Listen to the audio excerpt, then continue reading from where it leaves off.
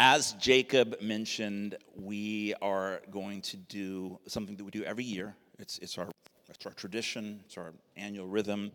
The second week of January, we set aside a week or 5 days to pray, to fast, and consecrate ourselves for the year as a church family. And as Jacob alluded to, we're doing it as a part of a larger family of churches that we're a part of, called Every Nation. Some of you have heard me say this many times. Others of you may have no idea what Every Nation is.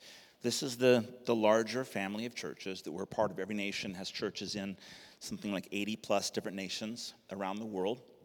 I guess you could say it's our denomination or like our denomination, but it's a group of churches that we are connected with in mission and in relationship, and it's fantastic. So as a part of this church family, this is something that we're going to be a part of, and the theme this year is set apart, which is another way of saying holy.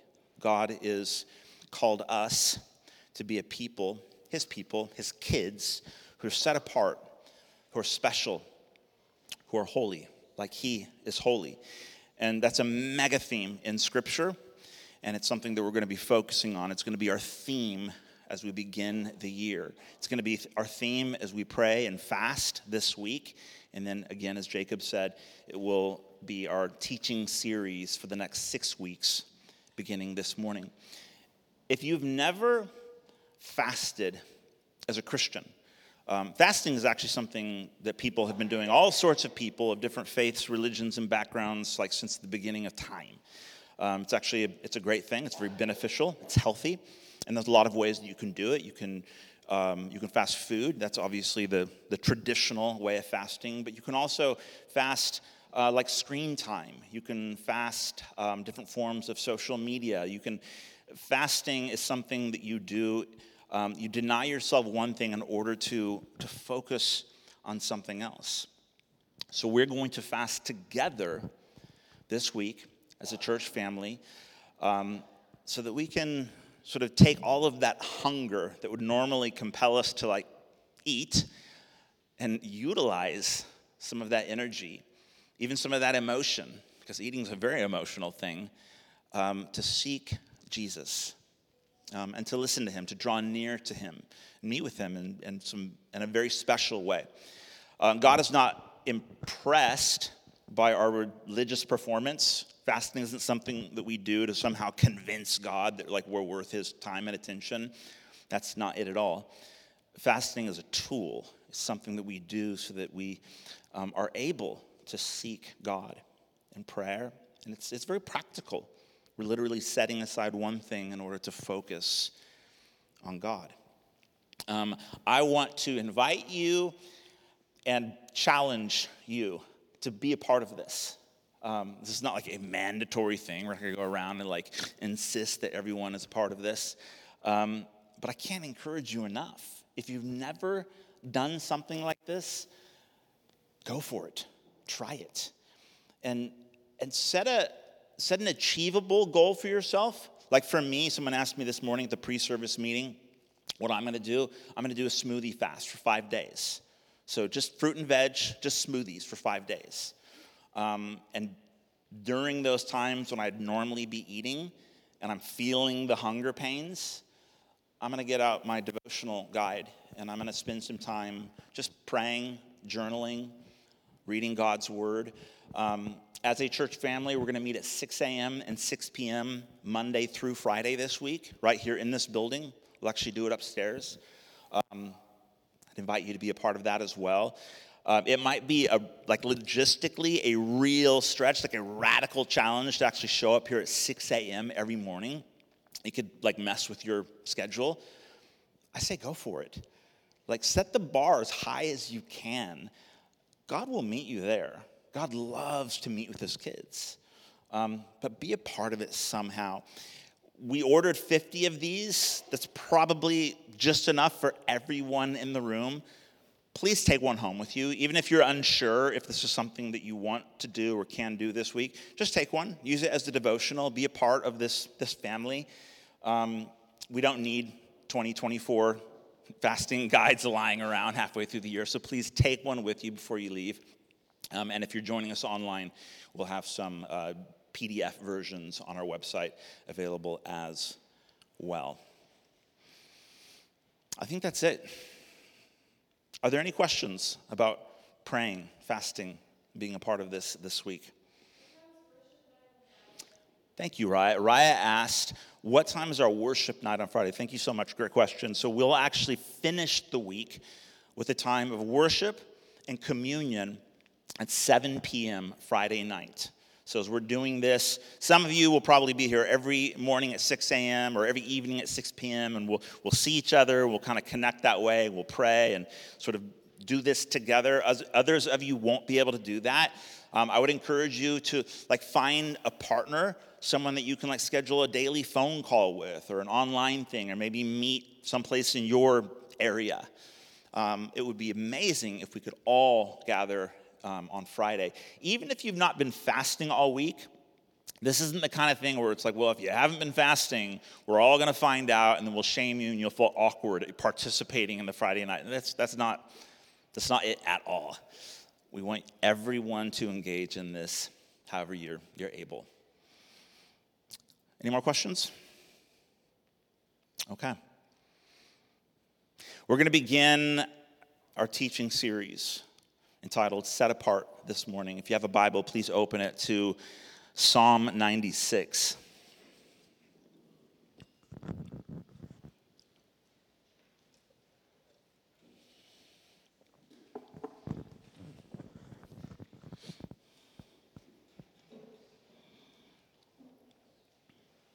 Psalm 96, verse 1.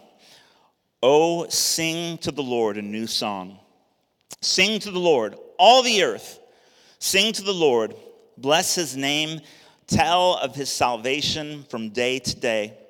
Declare his glory among the nations, his marvelous works among all the peoples. For great is the Lord, and greatly to be praised. He is to be feared above all gods.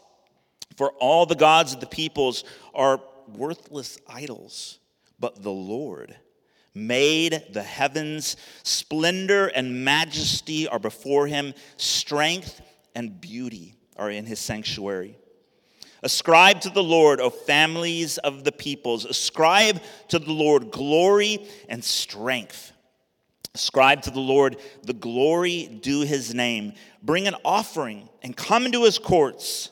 Worship the Lord in the splendor of holiness. Tremble before him, all the earth. The NIV translation says, verse 9, this way: worship the Lord in the splendor of his holiness. Tremble before him, all the earth. Lord, would you help us this morning as we consider these words, your word? Would you be our teacher? Would you give us hearts and minds that are soft and ready to listen to you? And I pray that you would help me, Lord, as I do my best to teach. Won't you meet with us this morning? In Jesus' name, amen. Let's warm up a little bit. I loved Adam's message last week. I was listening to the podcast. He's great at engaging people. It's fun. Here's a question for you. How do you feel? No, let's start with this. What do you think about when you hear the word holiness?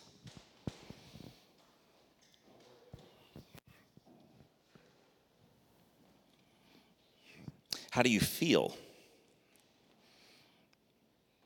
at the topic of holiness? When I'd mentioned a minute ago, we're going to talk about holiness. 6 weeks focusing on the holiness of God. How do you feel about that? The fullness of God. Mm-hmm. How does it make you feel? It's a big word. It's a heavy word. A mysterious word. An ominous word. I feel like it's a word that needs to be said, like with the voice of Vincent Price. Holiness. That's weird. Holiness. It's a big word. God is holy. Worship the Lord in the splendor of his holiness. This morning, we're going to begin our series by simply talking about God as holy, or part one, God is holy. And I want to break into three parts. I don't always do this. In fact, I rarely do this, but in my planning the last couple of weeks, I found it helpful to sort of break this into three categories. If we can put that slide up on the screen, please. Oh, did we find that? Okay, I'll just say it while you find it. Sorry, I should have let you know. Oh, thank you. God is holy. That's the title. We're going to break it into three parts. Number one, holy how? How exactly? Number two, holy theological factoids, Batman. You remember that show? And number three, holy then what? So holy how? Like how exactly is God holy? What do we mean by holy? What does holiness even mean? Number two, holy theological factoids. I'll unpack that in a minute. And then holy then what? Or holy so what? What do we do with this information? Holy how? How is God holy? What does it mean for God to be holy? Let's start with the word holy as it appears in Psalm 190 or Psalm 96, as we just read from. It's the Hebrew word kadesh or kadosh, depending upon the grammatical context. Kadosh is usually the Hebrew word that refers to something or someone being set apart. That's the title, set apart.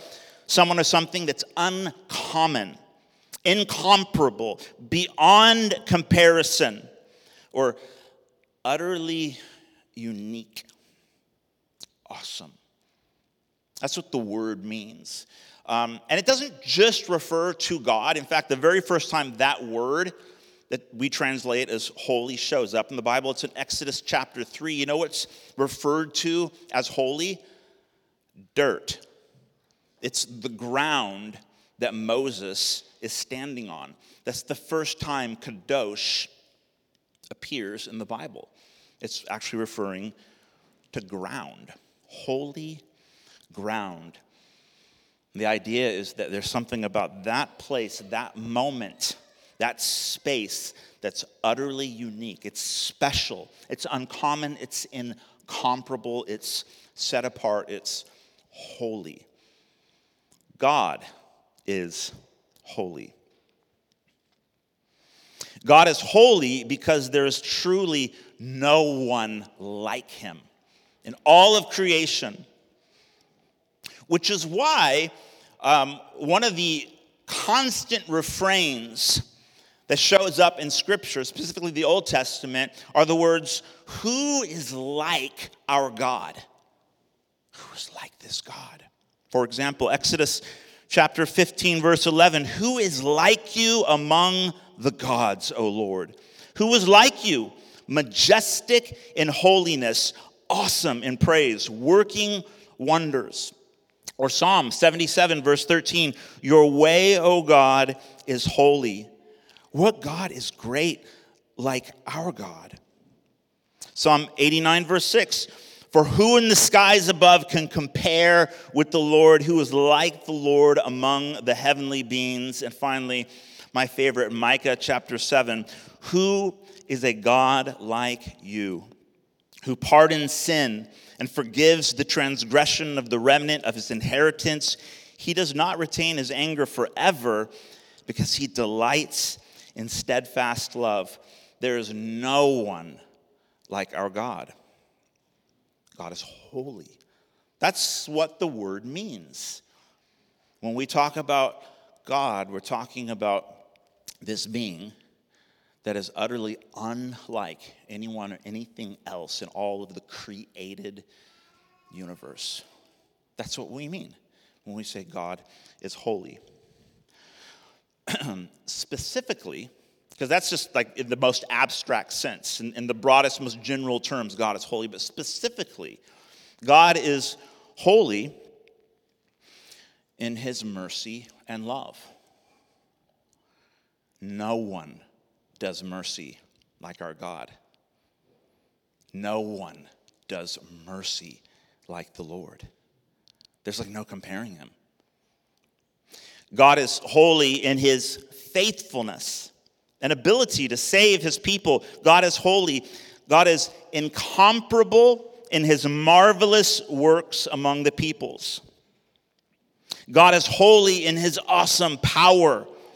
He is to be feared above all gods because all the other so-called gods of the people are merely creations of the people, whereas the Lord is the creator who made the heavens and the earth. God is holy in his beauty. By the way, this is all coming from Psalm 96. God is holy in his beauty. He inspires wonder, awe, worship, and song like no one or no thing in heaven or on earth. There is no one like the Lord. God is holy. How do you feel about holiness? Stay with me, guys. I'm looking at you. Some of you are like, what? How is this helping me? I'm with you. Hang in there. Holy theological factoids. Here's a fun thing. Google Robin's holy sayings. Do you guys remember the old school Batman series? And his sidekick, Robin, we all know Batman, right? And Robin would always, every episode, he would say, holy, and some like random phrase, Batman. And this was way, way before like Google days when you could just like, anyone could like find any information whatsoever. These writers were brilliant. Some of the things that they said or made Robin say were like super, super ingenious. Holy theological factoids. Is this idea, what I'm talking about right now, the holiness of God, is it actually important? Or is it like dates that we all forgot in history class? It's like kind of important. Like it's, dates actually matter if we're to understand the chronology and like the meaning of history. But like, let's face it, most of us don't actually remember that stuff. Or is understanding the holiness of God actually really, really important?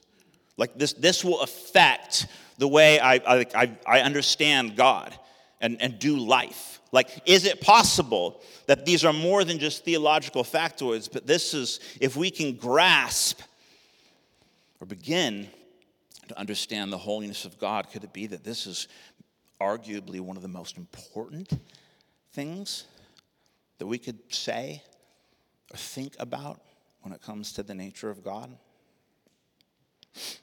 Why do we need to understand this?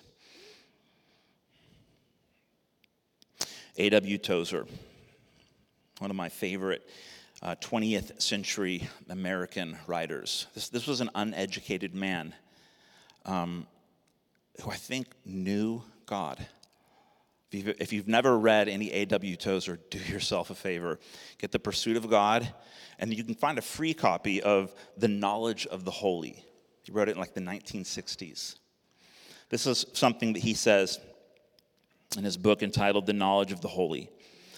What comes into our minds when we think about God is the most important thing about us. For this reason, the gravest question before the church is always God himself. And the most portentous fact about any man or woman is not what he at a given time may say or do, but what he or she in his deep heart conceives God to be like. We tend by a secret law of the soul to move toward our mental image of God. That's a mouthful. I think his argument is it does matter. These are more than just random, maybe slightly interesting theological factoids for the biblically curious. Our understanding of who God is affects everything about the way we view and do life. Not just religion, like our lives.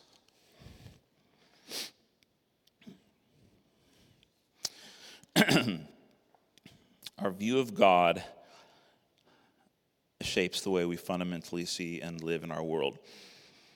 And when we begin to forget that God is holy, utterly incomparable, wonderfully unique in all of creation, we tend to slowly but surely recreate God in our own likeness, or at least who we would like to think we are. Because the God of our imagination tends to be our default in the way we understand God. When we try relating, or when we do this, we do what the fancy term for it is we anthropomorphize God. Have you ever heard that word? So there's a mouthful, if there ever was one. We anthropomorphize God. We know anthro, right? Anthropology, the study of human culture, human whatever it might be. When we begin to recreate God in our own minds to align with our sort of personal version of who we would like God to be, which is usually like an idealized version of ourselves, we're recreating God from like our human perspective. So God is the creator. He creates us. When we anthropomorphize God, we begin to recreate God according to our own imagination of who he is. And it's usually something like, it could be maybe your dad that you love or hate. God could be the antithesis of the thing that you hate, or it could be the idealized version of the thing that you wish you were. But it's something that you've created in your own mind. When we do this, we create mental caricatures of God based upon our personal fears, painful experiences, or even outright rebellion. And when we try relating to the God of our own creation, the God who's like, fill in the blank, when we do this, we're let down again and again because the God of our imagination is really just a cheap imitation version of who God really is. This is why this matters. I want to know God. I want to experience God's, his grace, his healing. I wasn't always a Christian. I don't know your story, but I imagine if I was to survey the room, we weren't all like, we've all had different points in our lives where we thought, I want to stop living life like my way and setting like my own standards and determining my own values, and I want to surrender my life to my Creator. I want to follow God. Only not the God of my imagination, like God. Like capital G God, like God who created the world, who knows me intricately, who knows what I need more than I know myself. Like if that God actually exists, and if he really cares about my existence and desires to like heal me and save me and restore me and love me and welcome me into his family, like sign me up. That's the God that I really want to relate to, not just the God of your opinion or my opinion, the idealized version of the God who I've created in my own mind. I have no interest in that. Maybe some people do. But I think deep down what we all really desire is to experience God. I'm not trying to relate to some figment of my imagination. Where's the freedom in that? When we begin to forget that God is utterly unlike anything else in creation, when we forget that and we start to recreate God in the likeness of creation, then we begin to start relating to a God who's not actually there. And then we get frustrated because this God that I've created isn't fulfilling my needs, and he's not healing me the way that I thought he would or should. And what's wrong? Well, what's wrong, and this isn't to make anyone feel bad, how dare you think poorly about God. It's just that I've seen it in myself. I've seen it in so many people. We begin to create a God and relate to a God who's not actually God, and then we wonder why he's not doing the God things that I thought he was supposed to do. And so the good news is that actually God is fully aware of this human phenomenon and invites us to surrender. It says, come and follow me. Know me. Become a true worshiper of God. God wants to set us free from relating to the God of our imagination, the idealized version of ourselves, and to actually know the God who can save, who's better than the worst and best caricatures of the God that I've created in my own mind. And that actually is good news. It's kind of it's a bit challenging because what I'm saying is actually the way we imagine God is probably always a little bit less than perfect. Even the most biblically astute among us, it's a very humbling notion.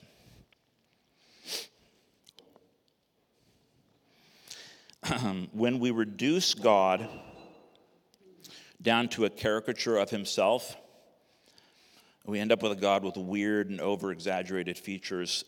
Holiness then becomes code word for, and I'll give you some examples. See if this offends anyone or everyone. Holiness then becomes code word for a God who can only be found in cold, echoey European cathedrals. He's far, far off because he's too holy to get close to. Or holiness becomes code word for a God who can only be found in quote-unquote spiritual environments, however you might personally define that at any given moment.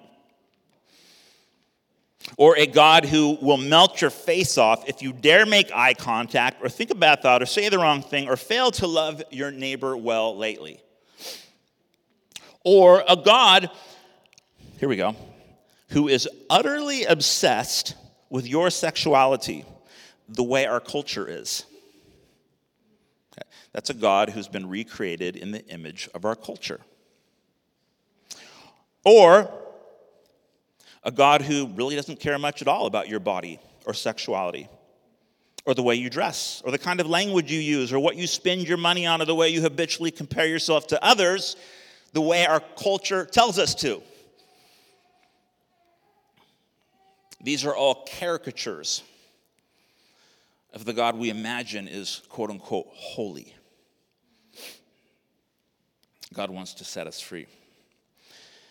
God is holy. He exceeds our worst and even best sketches of what we wish he is. God is looking for true worshipers, creatures who are captivated, enchanted by the utterly incomparable wonder of who he actually is. Which, by the way, becomes more and more clear as Jesus enters the story.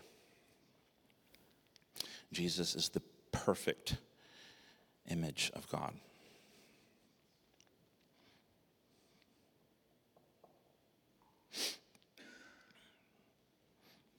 So what? Holy, then what? What do we do? How do we apply it? Let's say we're beginning to grasp. Let's say over the next 6 weeks. Let's say over the next 5 days. So, right, I'm going to pray and fast. Never done it before, scared to death to try, but I'm going to do it. And if this God, who, as you say, transcends my personal version of who I think he is, if this God truly does desire to meet with us, to reveal himself, great. Let's do it. Let's go. God, you got 5 days. Okay, so let's say God, he meets with us. And we begin to experience God in a way that goes beyond not only our caricatures, but even like the words we use to describe God. You know, Scripture says elsewhere that the kingdom of God doesn't exist merely in word,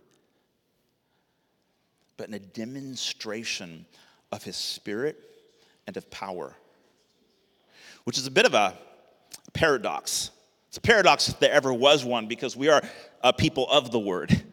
Everything I'm saying right now is words. And yet God isn't contained in words. Human language at some point begins to fail because God is holy. English doesn't quite get the job done because God is holy. Gosh, even Hebrew doesn't quite get us there. Sorry, guys. Getting some like concerned looks. What? Now God is holy. God is so beautiful. It takes like all of the words in human history can't actually describe the beauty of our Lord. So let's say we begin to meet with this God, experience this God. And we begin to grasp a more accurate view of God as holy. Then what? What does an understanding of God's holiness look like applied in real life? Just two things, and then we're going to end. Two things. Number one, it looks like worship. Revelation chapter 4.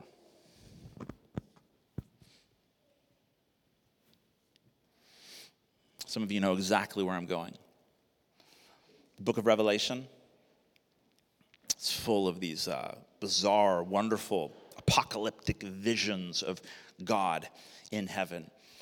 The book of Revelation opens with 7 letters to the church. And then chapter 4, we get this picture of a throne in heaven. And God himself is seated on this throne.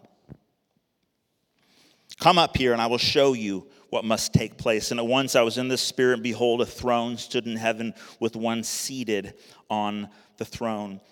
And we're told around the throne there's 4 living creatures, bizarre creatures that are covered with eyes all around, inside and out. And we're told that as these creatures come before the throne, they declare day and night without ceasing, holy, holy, holy is the Lord God Almighty, who was and is to come.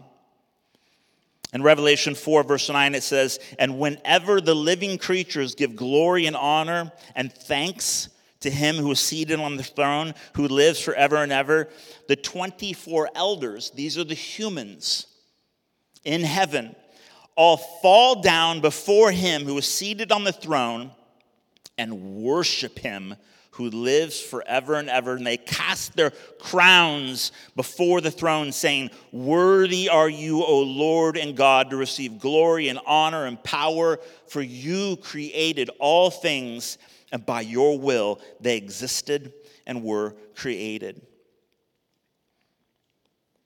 The holiness of God compels the creatures to worship. Holy, holy, holy.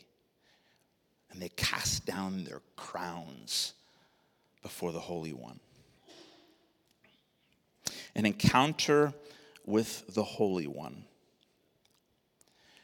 It transforms the curator of truth into a worshiper of the one who is the truth.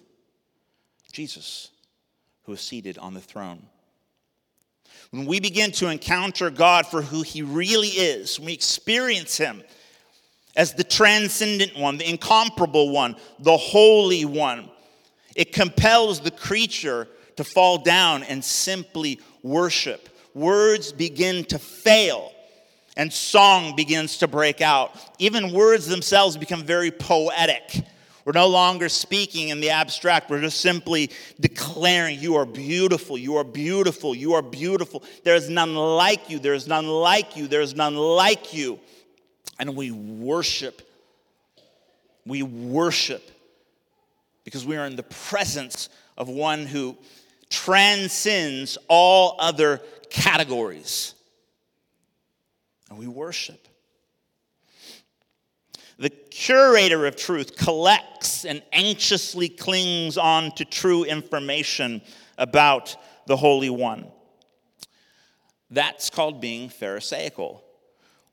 They searched the scriptures daily, looking for all of the correct information, failing to recognize that their Savior was right before them. You know, we do this. I'm speaking to us Christians in the room. I do this. I do this. I search the scriptures thinking if I can only get the formula right, if I can only get everything exactly put together, if I can only find all the verses that affirm my version of who I'm convinced God is, then I'll be okay. Then I'll be okay. Because I'll know I'm right. We'll be okay.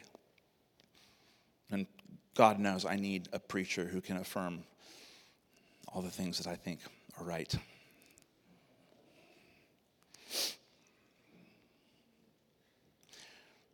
A true worshiper searches the scriptures daily, eagerly anticipating an encounter with the Holy One.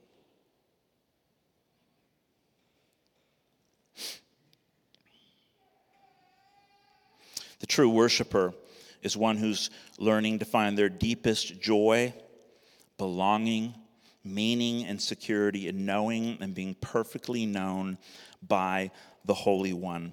And they freely throw down their crowns. What a picture of security. Do you guys know in 2024, I've heard rumors about some kind of an election happening this year. You guys know what I'm talking about? Really? Could we just decide right now collectively to not talk about politics for the entire year? Just put it out there. Now that's going to happen. That's going to happen for sure. And what will happen, I'm predicting it. What we'll see happening in our city and in our church, in our culture, anxiety will just begin to sort of you'll feel it come like a wave, like the tide beginning to come in. It'll kind of come in waves, and it'll increase, and it'll increase. Anxiety levels will begin to spike, depending upon what the news cycle is telling us any given week, right? And standing up here, depending upon the Sunday and what's happened in the news cycle the previous week, you can almost just see it. It's as predictable as the tide itself. Anxiety just sort of sweeps across the culture, sweeps through the city.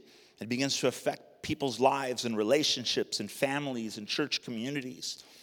Sometimes it can get really ugly because when we're anxious, we start to cling on to the things that affirm our identity. And if someone has a different perspective or a different idea, it's not okay for them to simply be wrong.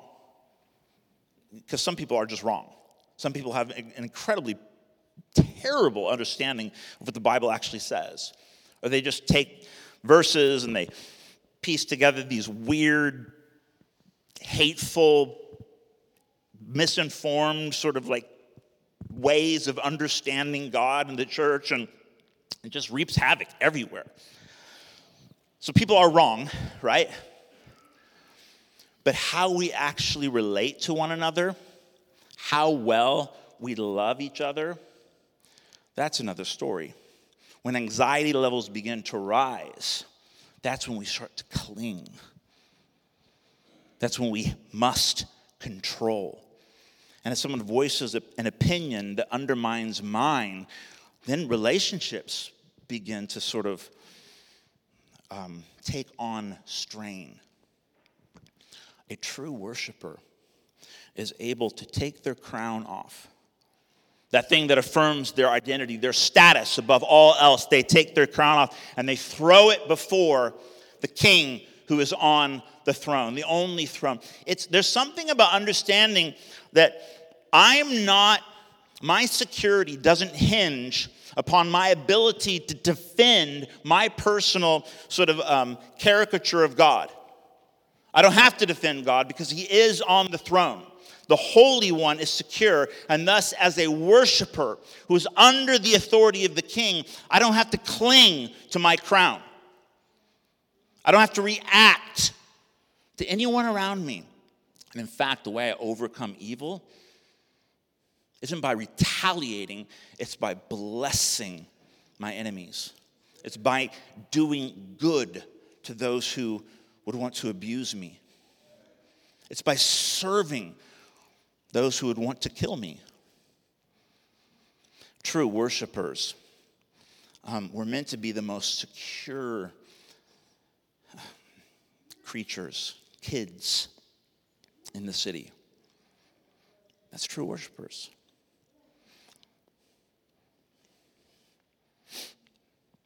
They freely throw down their crowns. And the true worshiper searches the scriptures daily, eagerly anticipating their next encounter with Jesus.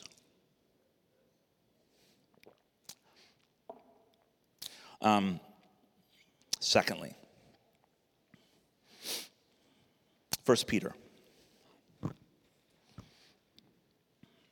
1 Peter chapter 1, verse 14. As obedient children, do not be conformed to the passions of your former ignorance,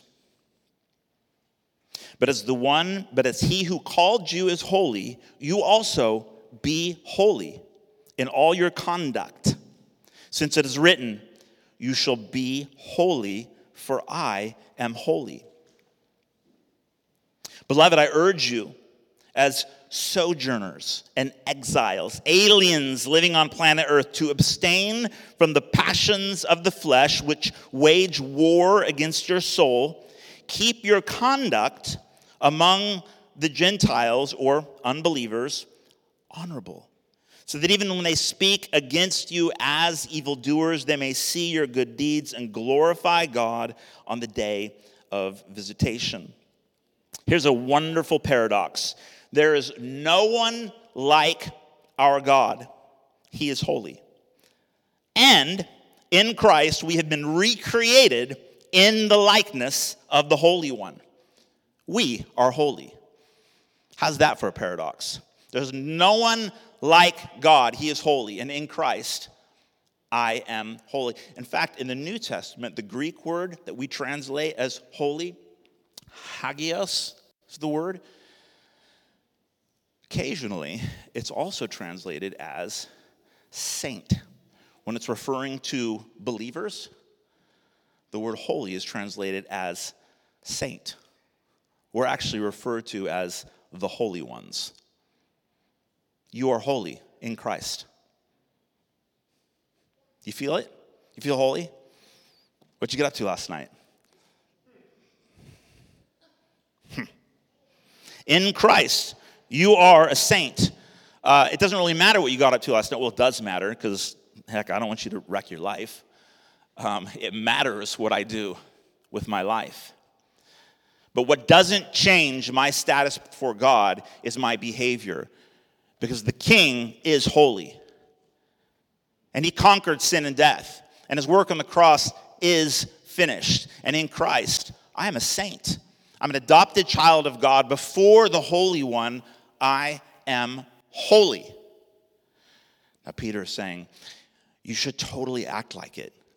In fact, if you conduct yourselves in this world that we're sort of passing through, because our real home is elsewhere, if you conduct yourselves as if you really are holy, when people look on, anyone who really doesn't like Christians?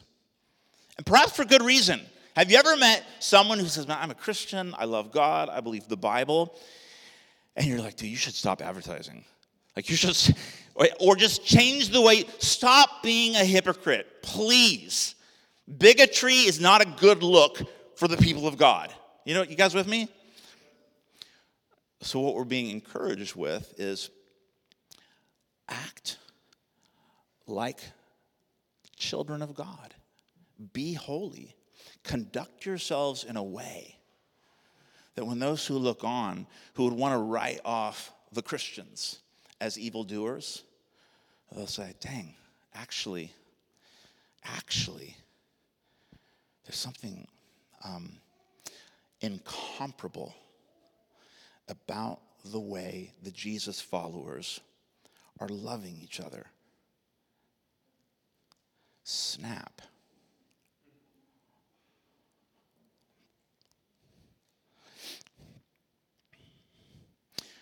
When our conduct, particularly in the way we love one another, stands out in radical contrast, utterly unlike the way our culture models love and friendship for us, then those who once called Christians evil might look again as all of those antiquated stereotypes slowly fade into the surpassing goodness of who our God really is. God help us. God is holy. God is holy. It totally matters. As big and sort of heady and as abstract of a concept like this, or an idea or a sermon like this might be, I believe that if we lean into it, if we meditate on like the holiness of God, not the God of my imagination, not the God who I wished he was, not the idealized version of the God who affirms who I'd like to be, but the Holy One. If we start leaning into that, we realize that actually the rational response to coming into the presence of holy God is worship. And living life in a way that declares to the world that there is no one like our God. When we love each other that way, we begin to live cruciformed lives of sacrificial love. People might begin to rethink their own caricature of God. Maybe it was a caricature that they didn't come up with. Maybe it was the caricature that was shoved in their face because of the church experience they once had. And I say, let's give our world a different version of this God who's like none other. Let's ask the Lord to do something that displays his beauty. Let's practice loving each other. Not like the world. You ever talk about like loving the world? Who are you even talking about? Let's love the person sitting on the other side of this room, or the person who's living next door to your apartment. Let's love the difficult coworker. Heck, let's love the difficult person in this room. If we practice graciously relating to each other, being good friends like Jesus in this room, we might change our city. I know some of you are like, that's super naive. Like, how does that even work? I don't care. Call me naive.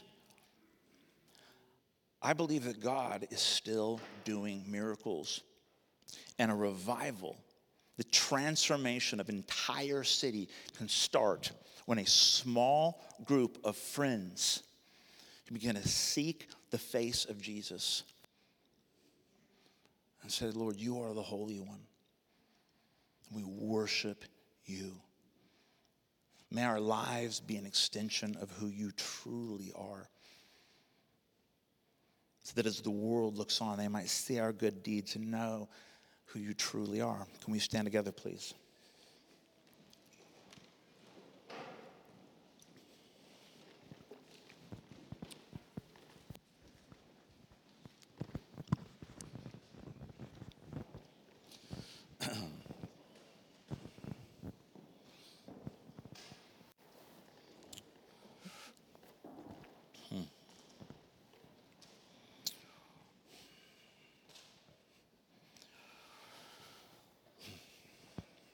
That was a very difficult sermon to preach.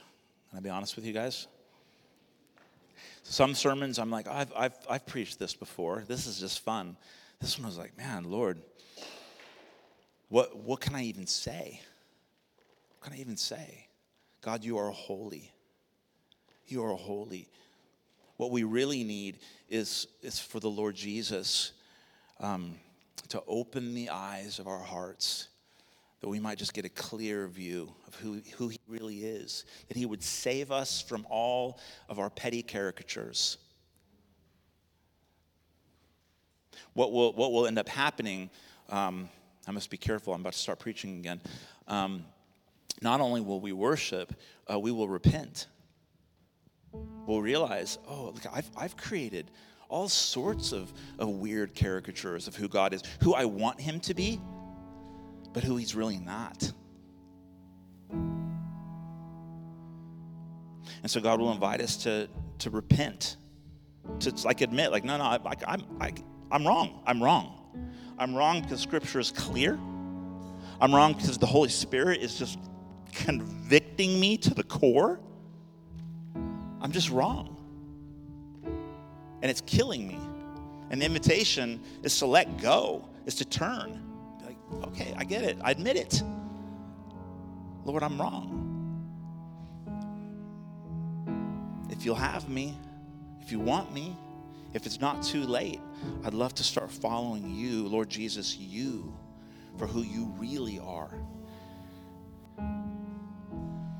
By the way, the answer to all those questions is absolutely. He wants you, and it's not too late.